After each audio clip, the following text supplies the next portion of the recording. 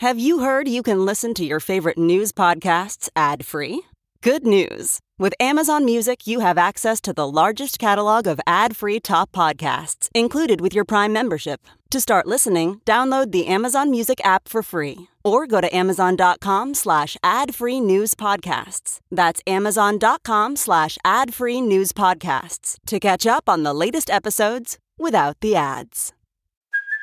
Hey, it's Kaylee Cuoco for Priceline. Ready to go to your happy place for a happy price? Well, why didn't you say so? Just download the Priceline app right now and save up to 60% on hotels. So whether it's Cousin Kevin's Kazoo Concert in Kansas City, go Kevin, or Becky's Bachelorette Bash in Bermuda, you never have to miss a trip ever again. So download the Priceline app today. Your savings are waiting.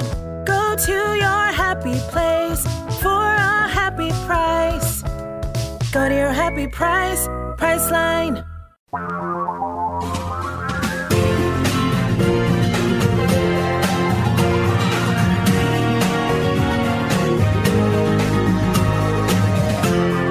This is the Thom Hartmann Program. Welcome back. Thom Hartmann here with you. So Donald Trump has just by executive order put hundreds of species at risk of extinction, ocean-based species. He's opened 5,000 square miles of the Atlantic Ocean that had been protected habitats to commercial fishing. Jake Johnson writing about this over at commondreams.org. Ancient and slow-growing deep-sea corals, endangered large whales and sea turtles, fish, seabirds, sharks, dolphins will pay the price for this in a move that environmentalists warn could further imperil hundreds of endangered species just for the sake of profit. Donald Trump on Friday signed a proclamation rolling back an Obama-era order and opened nearly 5,000 square miles off the coast of New England to commercial fishing. His Interior Secretary, former mining and oil lobbyist David Bernhardt, said, quote, "I love it. We're effectively taking down a no fishing sign in the Atlantic Ocean. The minute you sign it, we'll begin planning." And he did sign it. And yeah, Interior Secretary David Bernhardt's billionaire buddies are just licking their chops. Oh boy, oh boy, oh boy. You know, destroy the planet and make more money. This is all interrelated.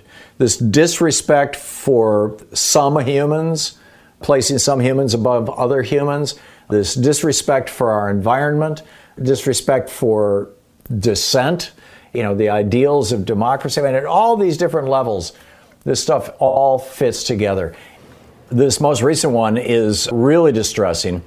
They are rescinding an order that protected bears and wolves on protected lands, so that now Don Jr. and Eric, the big game hunters who are so proud of having their pictures taken with dead elephants and whatnot, they can go up to Alaska and literally go into bears' dens and kill the baby bears and lure them with donuts and things. Jim Adams, the Alaska Regional Director for the National Parks Conservation Association, the NPCA.org, is on the line with us.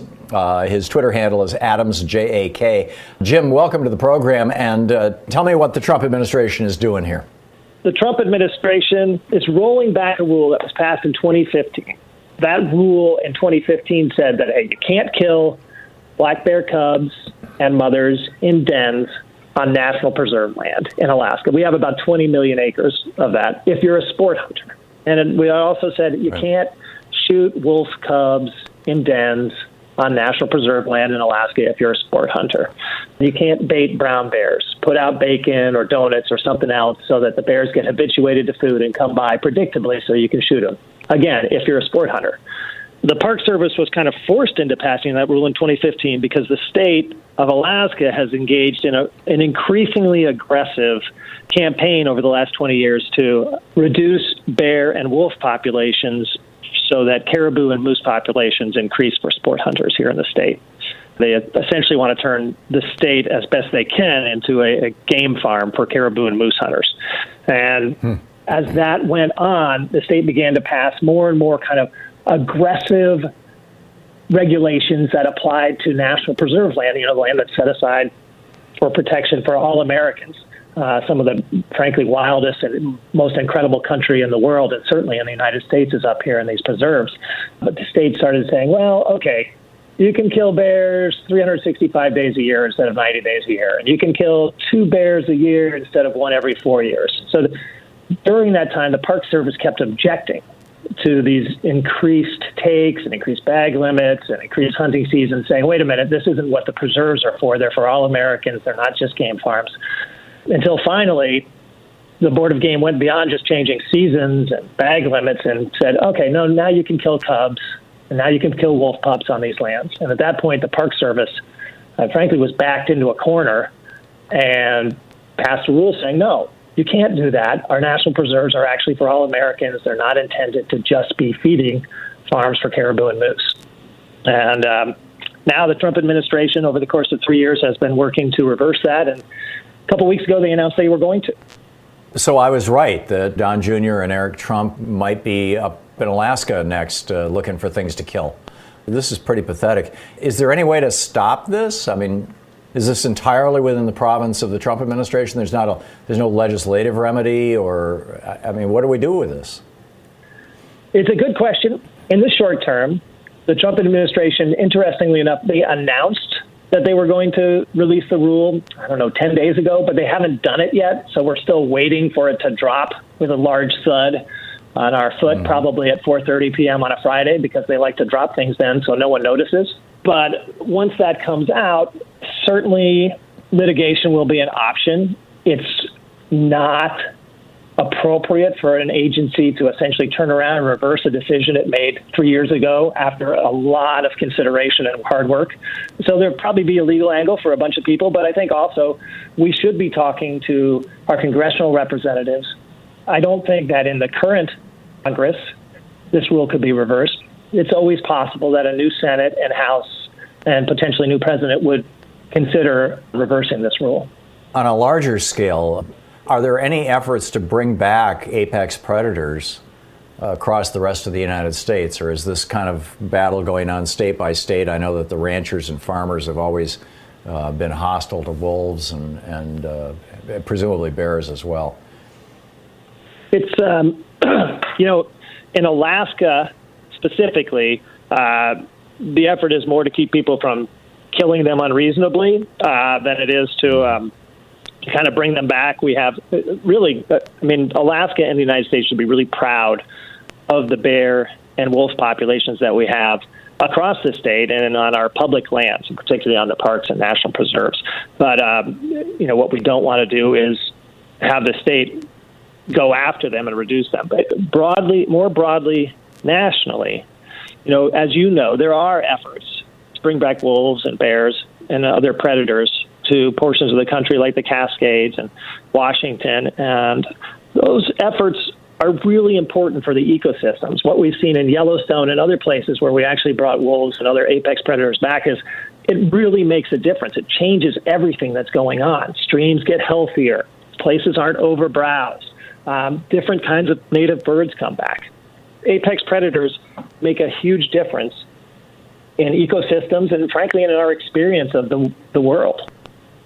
Yeah, they fit into the great web of life, as it were. Fascinating stuff. So, Jim, tell me about your organization, the National Parks Conservation Association. You're the Alaska Regional Director. We're talking to Jim Adams. Yeah, so National Parks Conservation Association is the country's largest nonprofit advocacy organization focused on national parks. I think we just celebrated our 101st anniversary. We were actually created by the founder of the Park Service because he realized after just a very short time working in government that the Park Service and the national parks were going to need an outside advocate. And that is our role. So we work to protect the parks and the preserves that people use, the national historical parks that people go to learn about the nation's history and the surrounding ecosystems, so that when people do visit those places, the kind of incredible experience we all expect. Right. Fascinating stuff. Jim, thanks so much for dropping by. Jim Adams, the Alaska Regional Director with the National Parks Conservation Association, npca.org, and you can tweet him at AdamsJAK. Jim, thanks again. Tom, my pleasure. Thanks. Have a great day. Thank you. You too. Great talking with you. You're listening to the Thom Hartmann Program. Back with more of the news of the day and your calls. It's the Thom Hartmann Program, talk media for the sane among us. Yes, we're still here.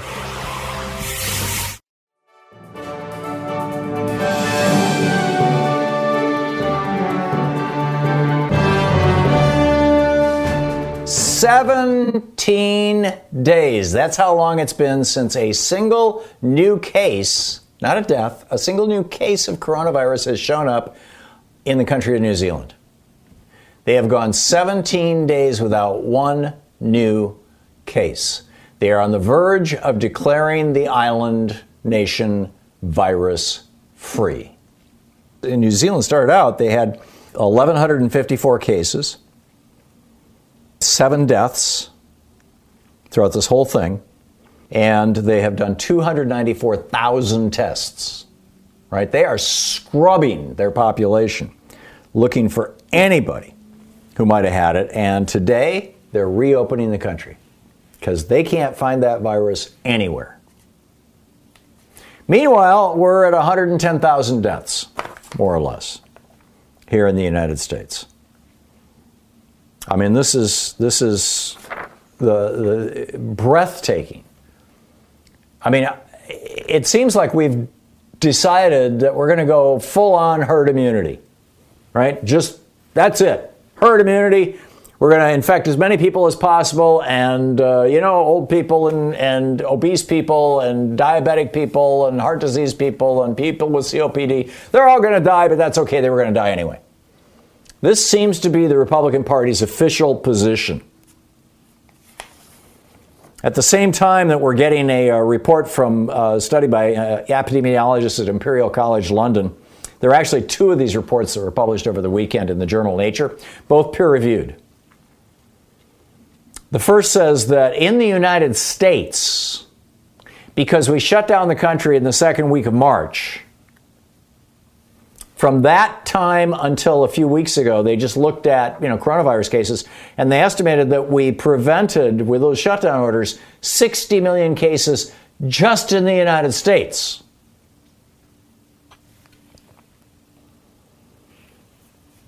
They said that we dropped infection rates by an average of 82%, which was enough to drive this thing below epidemic rates.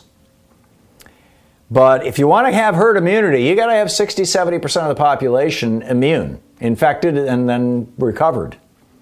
Right now, we're at 3 or 4%, according to this study from the Imperial College London study.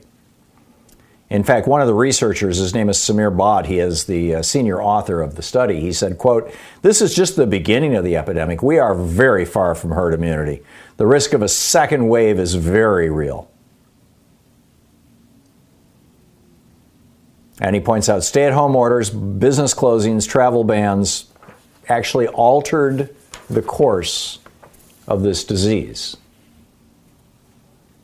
And the problem that we have in the United States, we have given up.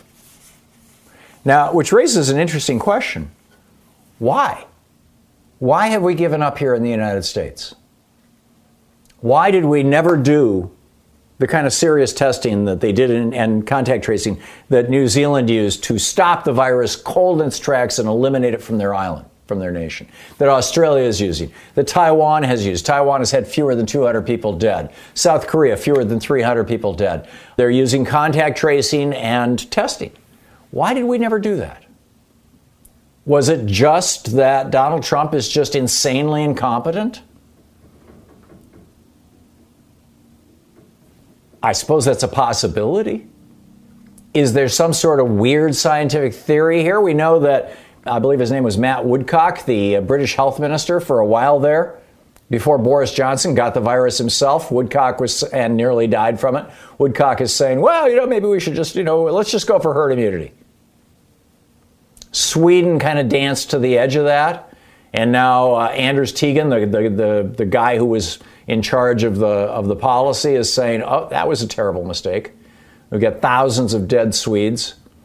In Norway, it's just a few dozen people. In Finland and Denmark and the countries surrounding Sweden, very few dead people. And the countries are still doing just fine. Thank you very much. I mean, there's been certainly an economic toll, but their unemployment rates are nothing like ours. But we have a healthcare system that's not designed to deal with an epidemic. That's really not designed to deal with anything. We have these pre-existing health disparities that tend to be racially based because racial discrimination is at the core of pretty much everything that happens in the United States and has been since the founding of our republic. You've got state and local health departments that are desperately in need of cash, while all kinds of money is being poured into police departments, and not just money. Tactical weapons, tanks, giant devices that produce ear-splitting sonic noises, pepper gas, tear gas, CS gas, CN gas. It just goes on and on and on. And then in the midst of this, I get this email. I've been getting these emails from FreedomWorks, is the group that the Kochs helped kick off back in the day, sponsored by billionaires. FreedomWorks is the group that largely put together and promoted the Tea Party protests against Obamacare back in 2009 and 2010. They have this newsletter that I've been getting for some time. Actually, Barney Rubble gets it. Barney, this week, FreedomWorks President Adam Brandon spoke with Vice President Mike Pence, who wanted to thank FreedomWorks activists for supporting the reopening of our economy. Even better, he wanted us to pass on the great news that all 50 states are at least beginning to reopen. All across the country, this is from today's, for yesterday's, I guess it was, email. All across the country, Americans have had enough of the coronavirus lockdown. So far, nearly 25,000 activists like you, Barney, have driven over 46,000 messages and over 3,500 phone calls to every state governor, thanking the ones who have finally begun to answer your call to reopen America with a hashtag on it, and urging those who haven't to follow their lead. But Barney, we have to keep this up. Americans are done with these tyrannical stay-at-home orders. Right. So have we just given up? I mean, is that the essence of what's going on here? We have 110,000 dead Americans. We have a third of the dead people in the world here. Closing on 2 million. I mean, the best guess is that probably actually 5 to 6 million Americans have been or are infected with the COVID virus. Number may be slightly higher than that. It's still nothing close to what you need for herd immunity. But you've got people who are, obviously the ones who are showing up in the hospitals and melting down as their lungs fill up with little tiny blood clots. But people who are getting the blood clots elsewhere very often are not even being recognized as COVID. They're having blood clots that are causing heart attacks. They're having blood clots that are causing strokes. Both heart attacks and strokes are exploding as the coronavirus spreads across the country. And it's not, because people are staying at home too much or not getting enough exercise. It's the virus itself. This is how it shows up. It's causing permanent kidney damage. It's causing delirium. There was an amazing piece. In fact, I think I retweeted it over the weekend. It was over at nakedcapitalism.com about how ICU units are becoming delirium units because the virus, the fever, and the blood clots into the brain, these little tiny strokes, are causing people to hallucinate and become delirious. Young people in their 30s, 40s, 50s, 20s. Even if they survive, permanent damage. Is this what we're doing? We're just saying, to hell with it? Trump wants his RNC with no masks, no social distancing? Really? This is the Thom Hartmann Program. Why would he do this? I don't get it. Why would he do this? Why are we the only country in the world that's going down path labeled stupid?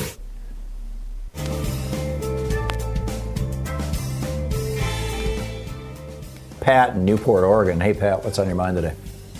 I live in Newport, Oregon, and we have one fish plant company that owns 5 plants, and as of just probably about a half an hour ago, we had a news break that they have tested over 100 cases, confirmed cases of COVID in that fish plant. And I don't know who oversees that, being as they process food, if that's under the USDAA, they can't hardly rely on the county health department to do all that because they got to cover the whole county. And then on top of that, the fish plant actually bought a motel in this town to house their employees. So I guess if you don't tote the line, they fire you and you have no place to live anymore. Oh, my. Yeah, I saw the article in the Oregonian last night about that. Yeah, it was up to 100 now. Yeah. And, and before we went to phase 1 in this county, we had a total of 5 in the whole entire county. It went up by 8 within just a couple days because of, the Memorial Day and all that. And then it was just kind of flat, and then all of a sudden, bang. Yeah. Shoots up. Yeah. It was 61 as of Friday, confirmed cases there. And so many of them are coming from that fish plant. I saw that. And, we had the same thing here in Portland with, I think the company was Pacific Seafoods or something like that. And in fact, Louise and I were out driving around. We drove right by that company. This is the problem. These employers, as you point out, Pat, are not taking this stuff seriously. Joan in Arlington. What's up, Joan? Well, I was just wondering if the meat supply is safe at the supermarket, How do you sterilize a bologna sandwich,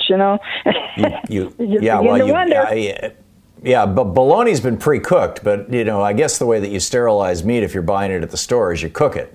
But you got it's not all only possibly carrying the coronavirus pathogen, it's also carrying things like E. coli and listeria and all kinds of, there's all kinds of pathogens in our meat supply. That's why you have to handle it very, very carefully and cook it very carefully.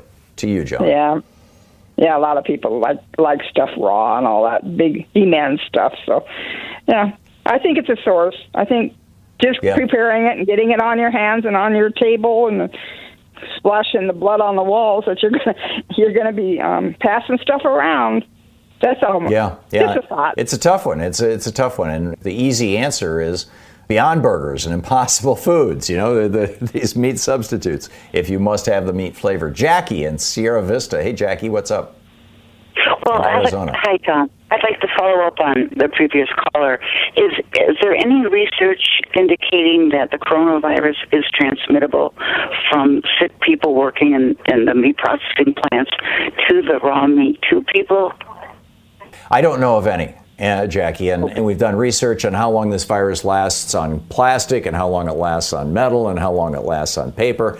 But to the best of my knowledge, nobody has done an examination of how long it lasts on meat and whether the virus could infect a dead animal's carcass rather than a living animal. And whether, in meat, obviously, at least red meat, mammal meat, shall we say. I don't know if this is true for fish, but certainly they've got angiotensin receptors. Animals have blood pressure too, and the angiotensin receptors are the places where this virus locks into a cell.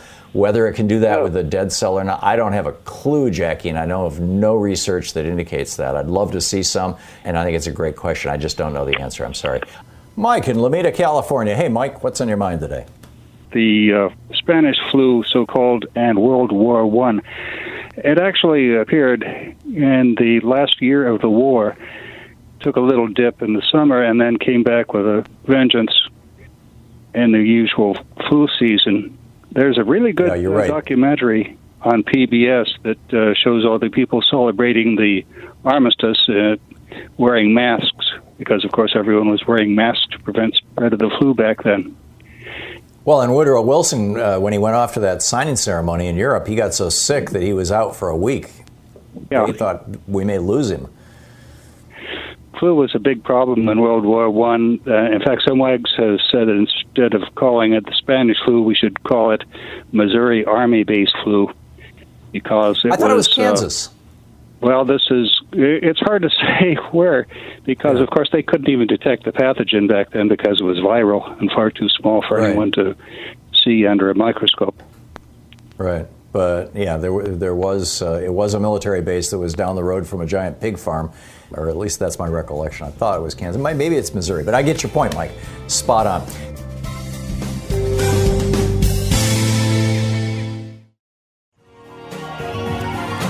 There's a fascinating article over on truthout.org right now. The headline is Wildfires Can Reduce Biodiversity. Can biodiversity be used to reduce wildfires?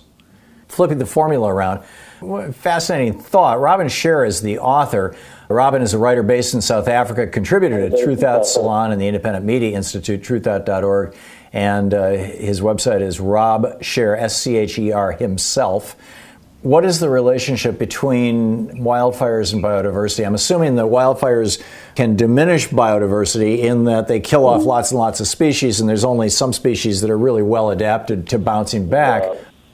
And how do we reverse that process? You know, you were talking in your article about how Aboriginal wisdom in Australia, the indigenous people of Australia, actually used wildfire in a way that enhances biodiversity. Tell us about that.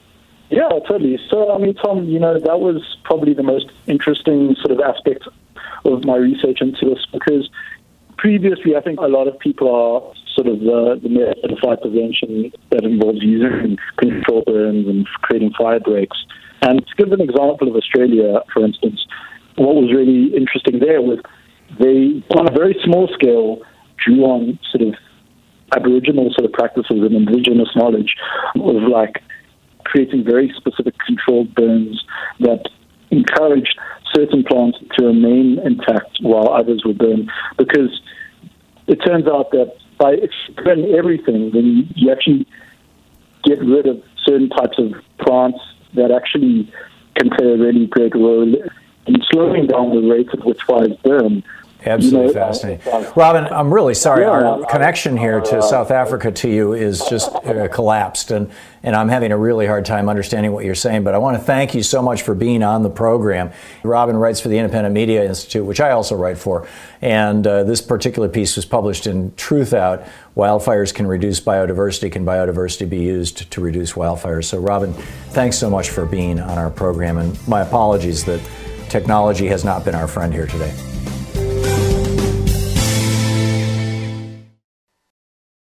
Quick math, the less your business spends on operations, on multiple systems, on delivering your product or service, the more margin you have and the more money you keep. NetSuite is the #1 cloud financial system, bringing accounting, financial management, inventory, HR into one platform and one source of truth.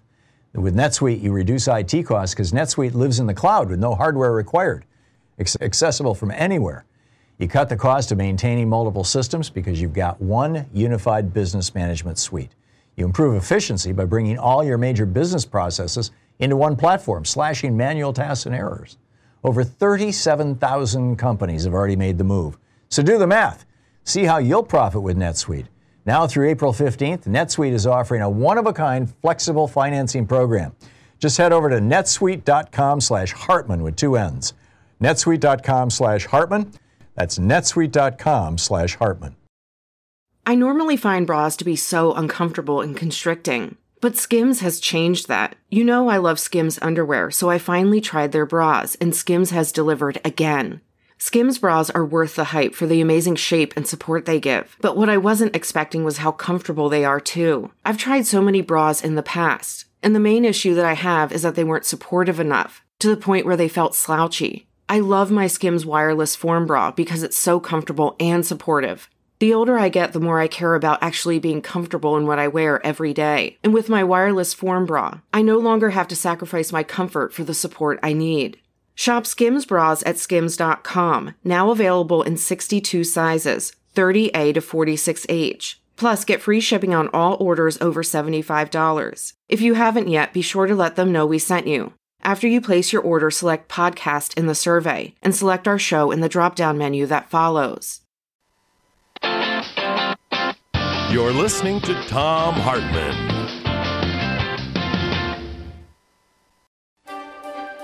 And welcome back to the Thom Hartmann University Book Club. Today we're reading from The Last Hours of Humanity, Warming the World to Extinction, a book about extinction.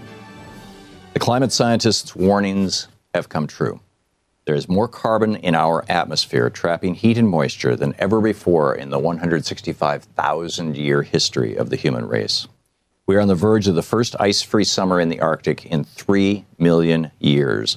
And back then, the Earth was a very different place from the one currently cradling us. The consequences of a warming planet are appearing much faster than had been projected by climate scientists of just a decade ago. The most dire warnings, rising oceans, freak storms, and agricultural collapse, they're all taking place right now. And it's going to get worse. The asteroid impact that killed the dinosaurs and started a major mass extinction is the only event having to do with outer space that we can trace with any certainty. And new science indicates that the asteroid impact itself wasn't what killed the dinosaurs. It was the global warming that followed it.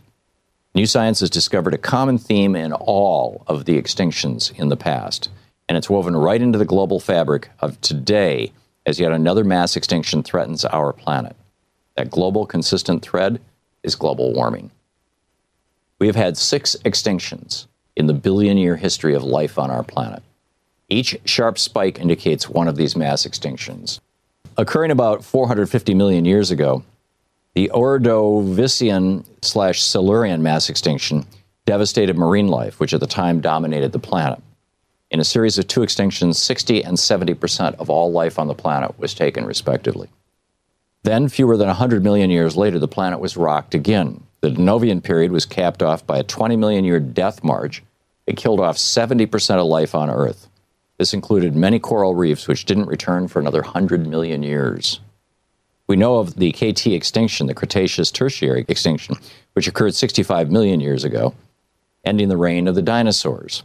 There was also an extinction event 200 million years ago, known as the Triassic-Jurassic mass extinction.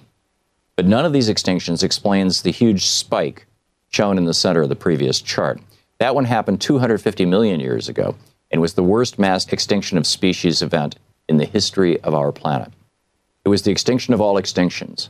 Referred to as the Great Dying, the Permian mass extinction took out at least 95% of all life on the planet in fewer than 100,000 years, an instant in geological time. Professor Paul Wignall of the University of Leeds and an expert on mass extinctions told me that the Permian was the greatest crisis that life on Earth has ever suffered. Only in the past 2 decades has the cause of the Permian extinction been understood. It was speculated that an asteroid impact may have been the trigger, but more recent research by Professor Wignall, geologists, and other scientists around the world have revealed the true trigger came from deep within the Earth. The Permian mass extinction was initiated by a colossal flow of lava in an area of what is now Siberia. That was the trigger, but not the killer. The killer was under the water and under the ice, where trillions of tons of greenhouse gases, largely derived from carbon, and frozen in the form of crystalline methane, lay in wait. Thus, global warming is the force behind the death of nearly everything on the planet during the Permian mass extinction. That point is well illustrated. You can again see the spikes of mass extinctions measured by the increase in global temperatures, with the largest spike representing the Permian mass extinction. Wignall told me, there have been a lot of disasters and crises in the geological past. It's interesting to study them because they may have a comparison to today. He added, I think it is certainly extremely significant that a lot of the main crises of the past are associated with global warming, with obvious implications for the present day. The 6th mass extinction may even rival the speed and intensity of the Great Permian mass extinction, but the 6th is not represented on either of the 2 previous charts. That's because it's the one happening today, right now, all around us. And then we go on to document how the burning of fossil fuels is throwing an amount of carbon into the atmosphere, greenhouse gases into the atmosphere, that's relatively similar to what happened with that giant volcanic eruption in Siberia 250 million years ago with the Permian mass extinction, and how it could be leading to a major extinction event. The book is The Last Hours of Humanity, Warming the World to Extinction. You're listening to Thom Hartmann.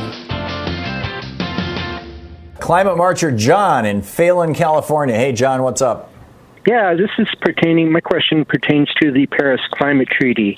Aren't we still in the treaty? Because, as I recall, our signing of it was binding, and we can't just leave because Trump says we're gone, at least That's until correct. After the next inauguration. Is that correct? Yeah, I'm not sure. The date of our being able to stay or not stay in the Paris Climate Accords is not tied to the presidential election cycle in the United States, but it is a 4 or 5 or 6 year, sign-on that we signed. And I could be wrong. We might have expired sometime this year, but I'm pretty sure that I remember that when Trump said we're pulling out, that didn't become effective until 2021. And so the next president can say we're still in it. The sad part, or the unfortunate part, it doesn't make much difference, because if Trump doesn't participate, if he doesn't fund things, if he doesn't show up, if he trash talks them, whether we're in it or not technically doesn't matter. But secondly, and perhaps more importantly, the Paris Climate Accords were all voluntary. It was nothing but suggestions. And all the countries who signed on just said, yes, we agree to salute this flag. Basically, that's it. And this situation is getting dire. And people are dying all over the world right now as a result of climate change. If you think that the economy has been badly damaged by COVID-19, wait 10 years. And, you're going to see something like you can't imagine right now.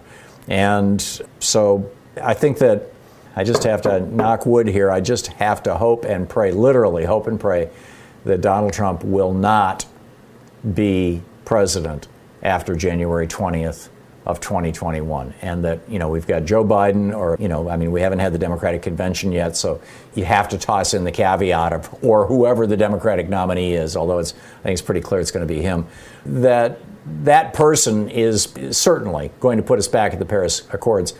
But by that time, the Paris Accords, I don't know that they're negotiating them right now, but I would be surprised if within the next year or two there's not another round. I think these rounds are every 5 years. I could be wrong.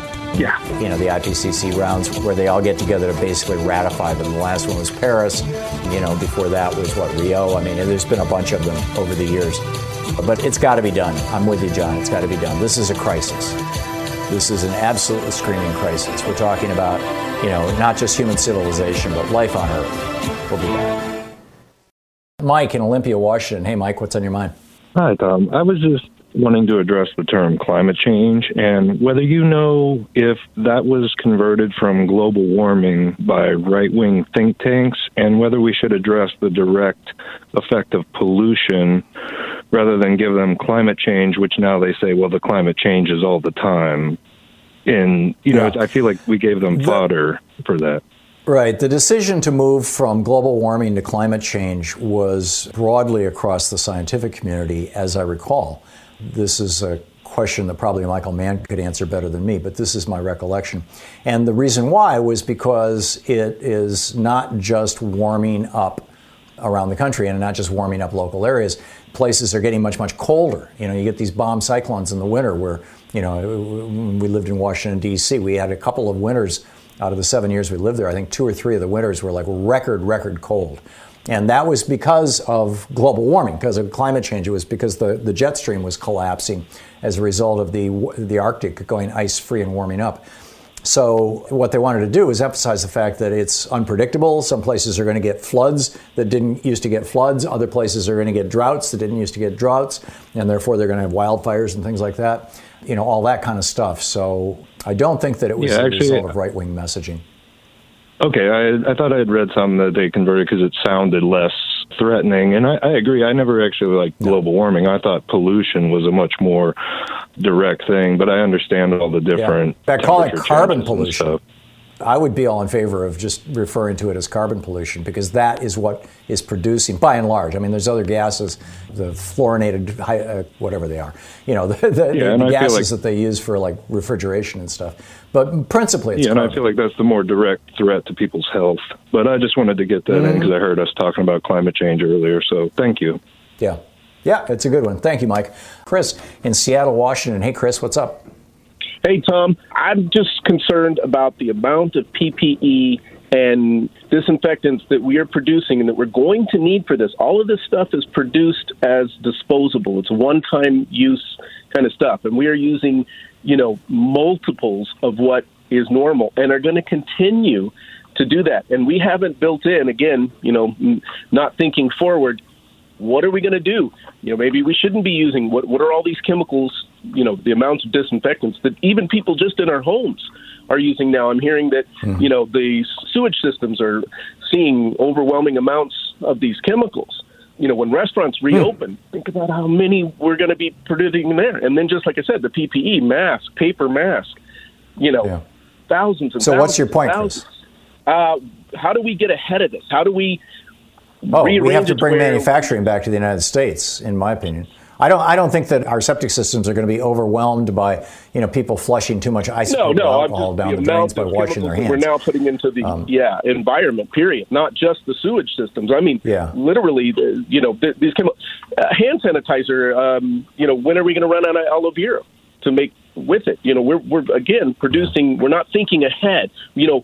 Right now we're going, okay, we have to have all this, and we do. But what are we going to do in 6 months or a year?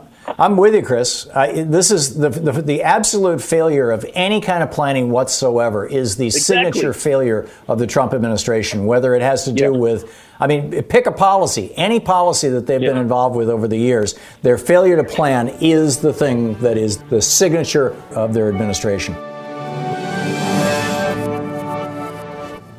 This is the Thom Hartmann Program. Our book today in the Thom Hartmann Book Club is The Deep History of Ourselves, the 4 billion year history of how we got conscious brains by Joseph LeDoux. This is from the prologue, Why on Earth? The Deep History of Ourselves explores the place of human beings in the nearly 4 billion year long history of life. When I mentioned to a friend that I was writing such a book, she asked, why on earth are you taking on such a project? Part of the answer to my friend's question is that if we really want to understand human nature, we have to understand its evolutionary history. Our behavior is part of our biology, and as the evolutionary biologist Theodosius Dobzhansky once said, nothing in biology makes sense except in the light of evolution. That behavior and evolution are interrelated is hardly a novel idea. Darwin emphasized it, as did pioneering ethnologists such as Nico Tinbergen and Konrad Lorenz. The behaviorists who dominated psychology in the first half of the 20th century paid little attention to evolution, but most contemporary psychologists and neuroscientists accept it as a key factor. Most efforts to understand the evolution of behavior, especially in neuroscience, typically focus on the relationship between closely related groups, such as humans and other mammals. There are obvious reasons to do so. For example, since the brain controls behavior, studies of how brains evolved in such groups help us understand the evolution of their respective behavioral repertoire, and also ours.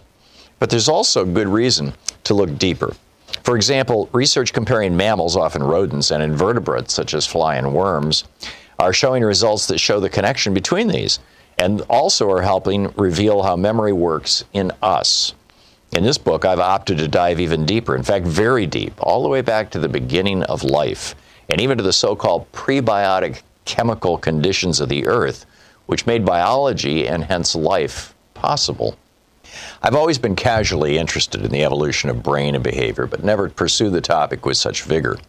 Then in 2009, I spent some time in Cambridge on sabbatical and became friendly with Seth Grant, a neurobiologist who I first met while he was a postdoc uptown working in Nobel laureate Eric Kandel's lab at Columbia.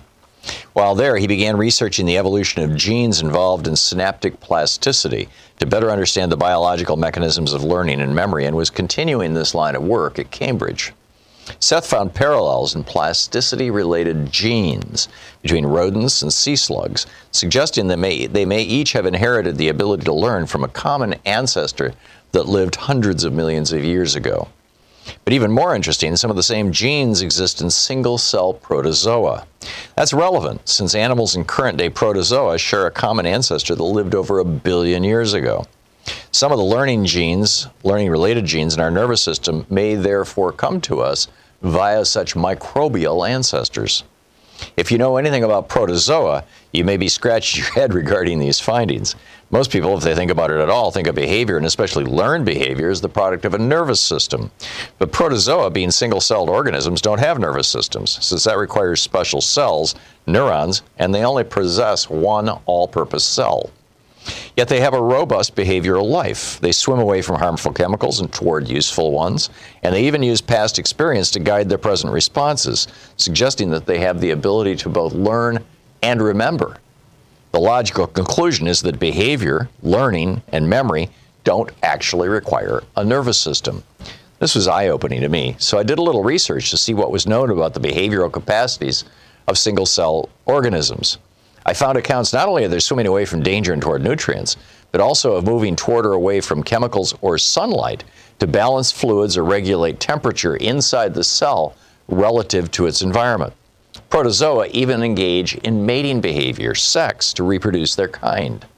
Protozoa are relatively recent single-celled organisms, having appeared about 2 billion years ago, when they evolved from another familiar single-cell creature, bacteria, who are the oldest living organisms, having emerged about 3.5 billion years ago. Bacteria exhibit many of the same kinds of behaviors that protozoa do, but they did so first. They approach and avoid useful and harmful things in their world, and they even learn from experience what is useful and harmful in their world. They don't, however, reproduce sexually. They simply divide in half. Sex is the behavioral claim to fame of eukaryotes, I'm sure I'm mispronouncing that, which evolved from bacteria and which include protozoa and animals. When animals engage in defensive energy management, fluid balance, and reproductive behaviors by freezing, fleeing, eating, drinking, and mating, scientists and laypeople often describe these activities as an expression of underlying psychological states, consciously felt experiences such as fear, hunger, thirst, and sexual pleasure. In doing so, we effectively project our own experiences onto these organisms. Given how ancient these behaviors are and how they arose long before nervous systems, we should probably be more judicious in making such attributions based on our mental states. And then he continues, The Deep History of Our Cells, the 4 billion year story of how we got conscious brains, by Joseph LeDoux. This is the Thom Hartmann Program. Defending America from the conservative weapons of mass deception. Thom Hartmann here, right with you.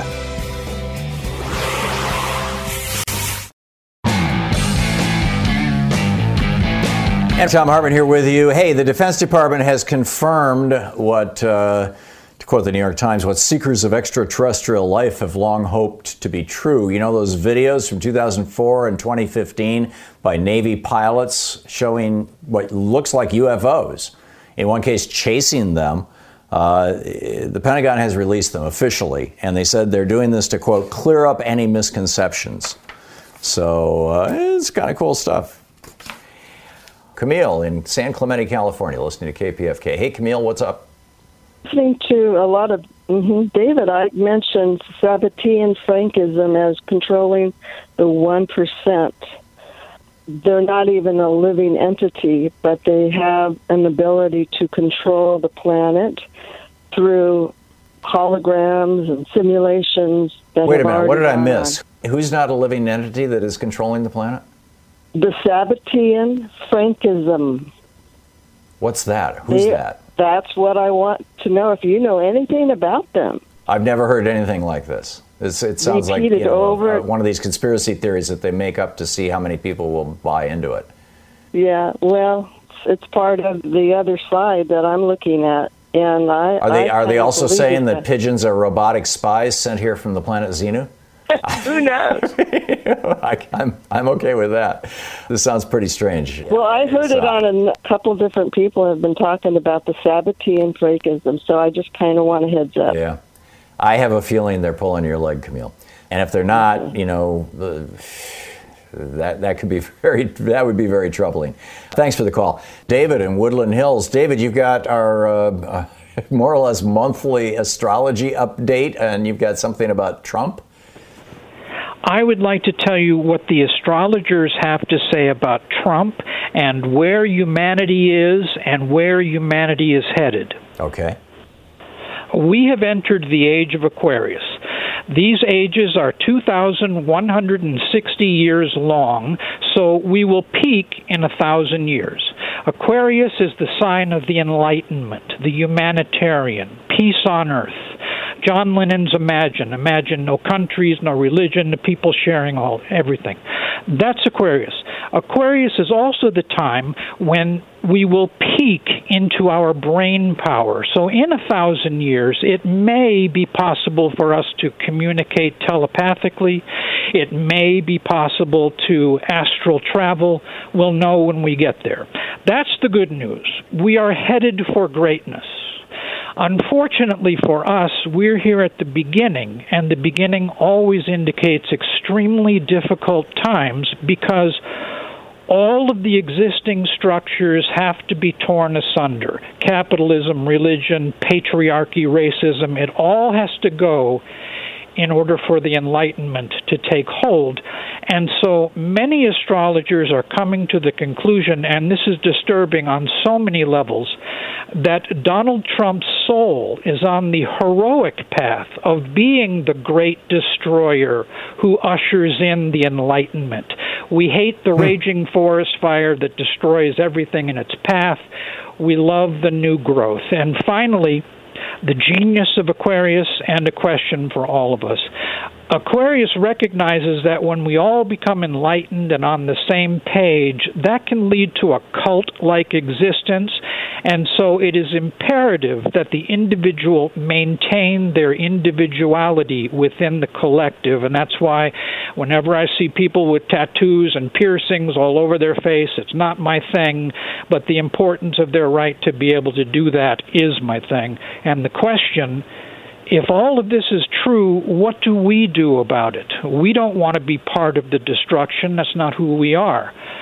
Even if it leads to the Enlightenment, what do we do about it? I have my answer. I wonder what you think. I generally don't so much run my life by astrology, so I don't know what to say, David. Well, would you like to hear my answer? Sure, go for it. Well, we have to minimize the suffering as much as we can, and most of us are evolved enough to want to do that. And secondly, we have to be the voices in the wilderness, shouting out to the children and the grandchildren the same thing you say about American history. The highest peaks always follow the deepest valleys. Oh, good one. David, thank you. I appreciate your insights. Thank you.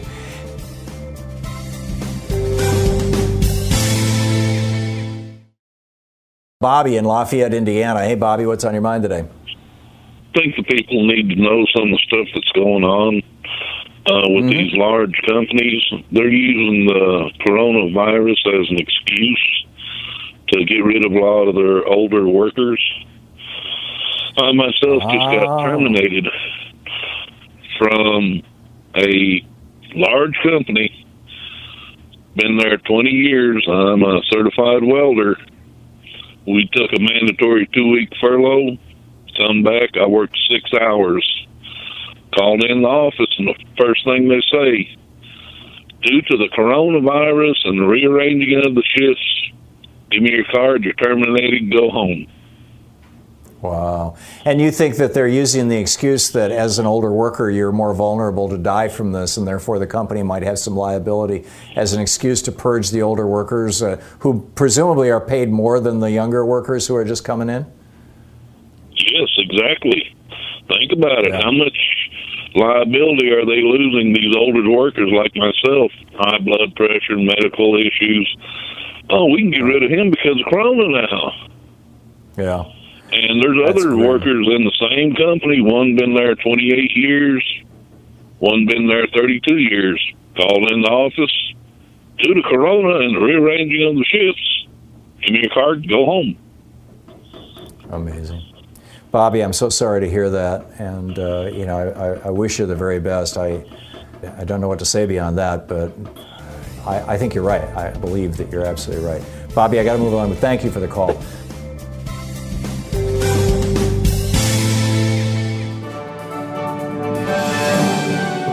Donald Trump came out and invoked George Floyd's name. He said the unemployment numbers are down to 13-point-something%, which is better than it was, yesterday, the official numbers. And therefore, he says George Floyd would be looking down and smiling, or words to that effect. I agree with Joe Biden, who came out and said for the president to try to put any other word. He said George Floyd's last words were, I can't breathe, I can't breathe. I actually think his last words were calling out to his mother. But in any case, the effect is the same. So Joe Biden says those were his last words. And then he says for the president to try to put any other words in the mouth of George Floyd, I frankly think is despicable. Agreed.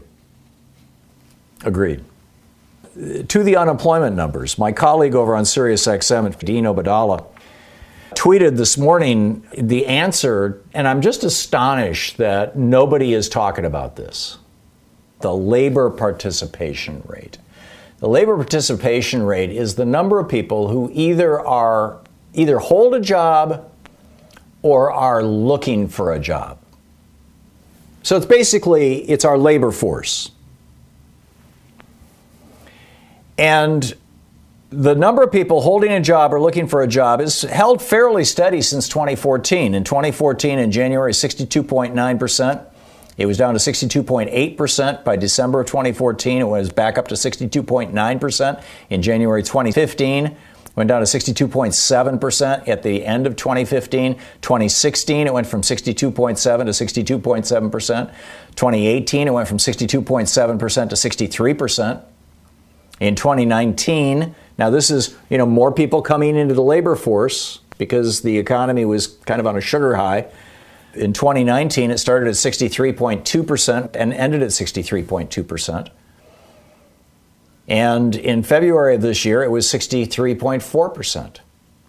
So that's the total number of people who have a job or are looking for a job.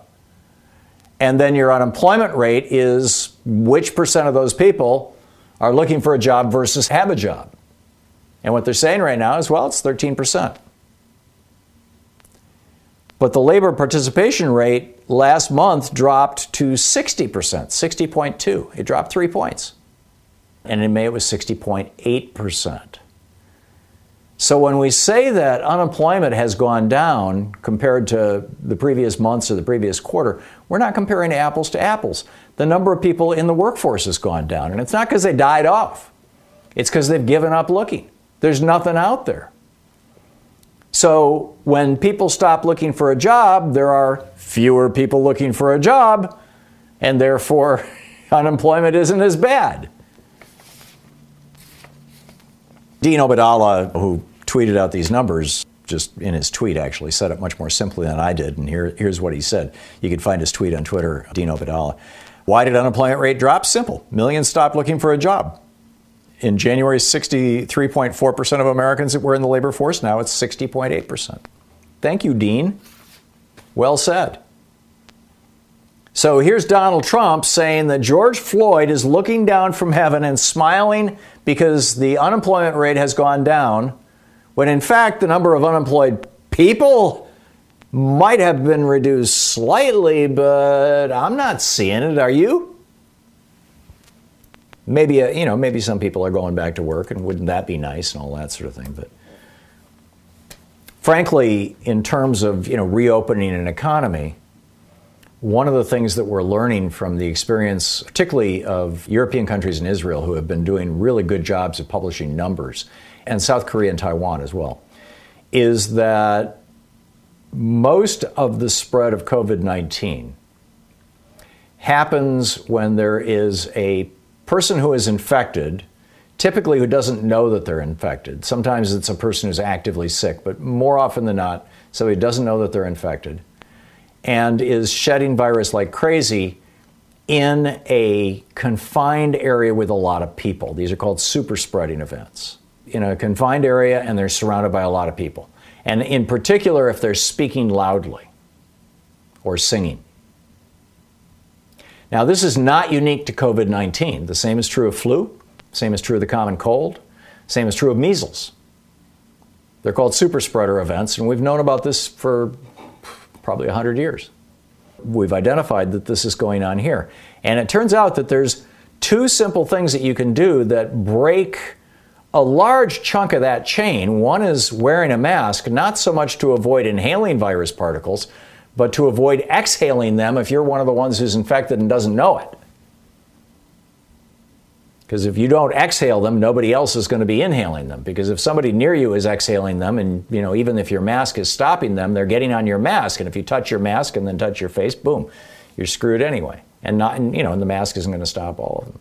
So we wear masks to protect others. We've had this conversation 100 times, but the point is that wearing masks and not being in large groups of people are the ways to stop super spreading events. I'm very, very concerned about what we're seeing with these protests. I'm all in favor of the protests, but I'm really worried that we're going to see some real bad infection rates 6, 8, 10 weeks down the road from now. And frankly, with Bill Barr apparently, somebody in the federal law enforcement chain of command, stopping the delivery of face masks to Black Lives Matter groups in 4 different cities. Literally seizing these masks after they had been shipped from the manufacturer, after they had been paid for. These people raised tens of thousands of dollars from volunteers to buy these masks for people to participate in these protests, and federal law enforcement seized them and is holding them right now as we speak. Now, what does that tell you about the intention of the Trump administration? Just think about that for a minute. Japan never completely closed down. What did they do? Everyone wore masks, and they basically got things under control. South Korea, Taiwan, the principal mechanism that is being used, Israel, other countries, European countries, the principal mechanism that is being used to prevent the spread of this disease is having everybody wear masks. It will massively, it drops that R0 number, the number of people one person can infect, drops it way, way below 1. And somebody in the Trump administration, federal law enforcement, is saying, no, we're going to seize these masks. We're going to use our police powers to seize these masks. You've been listening to Thom Hartmann. For audio and video archives, visit thomhartmann.com.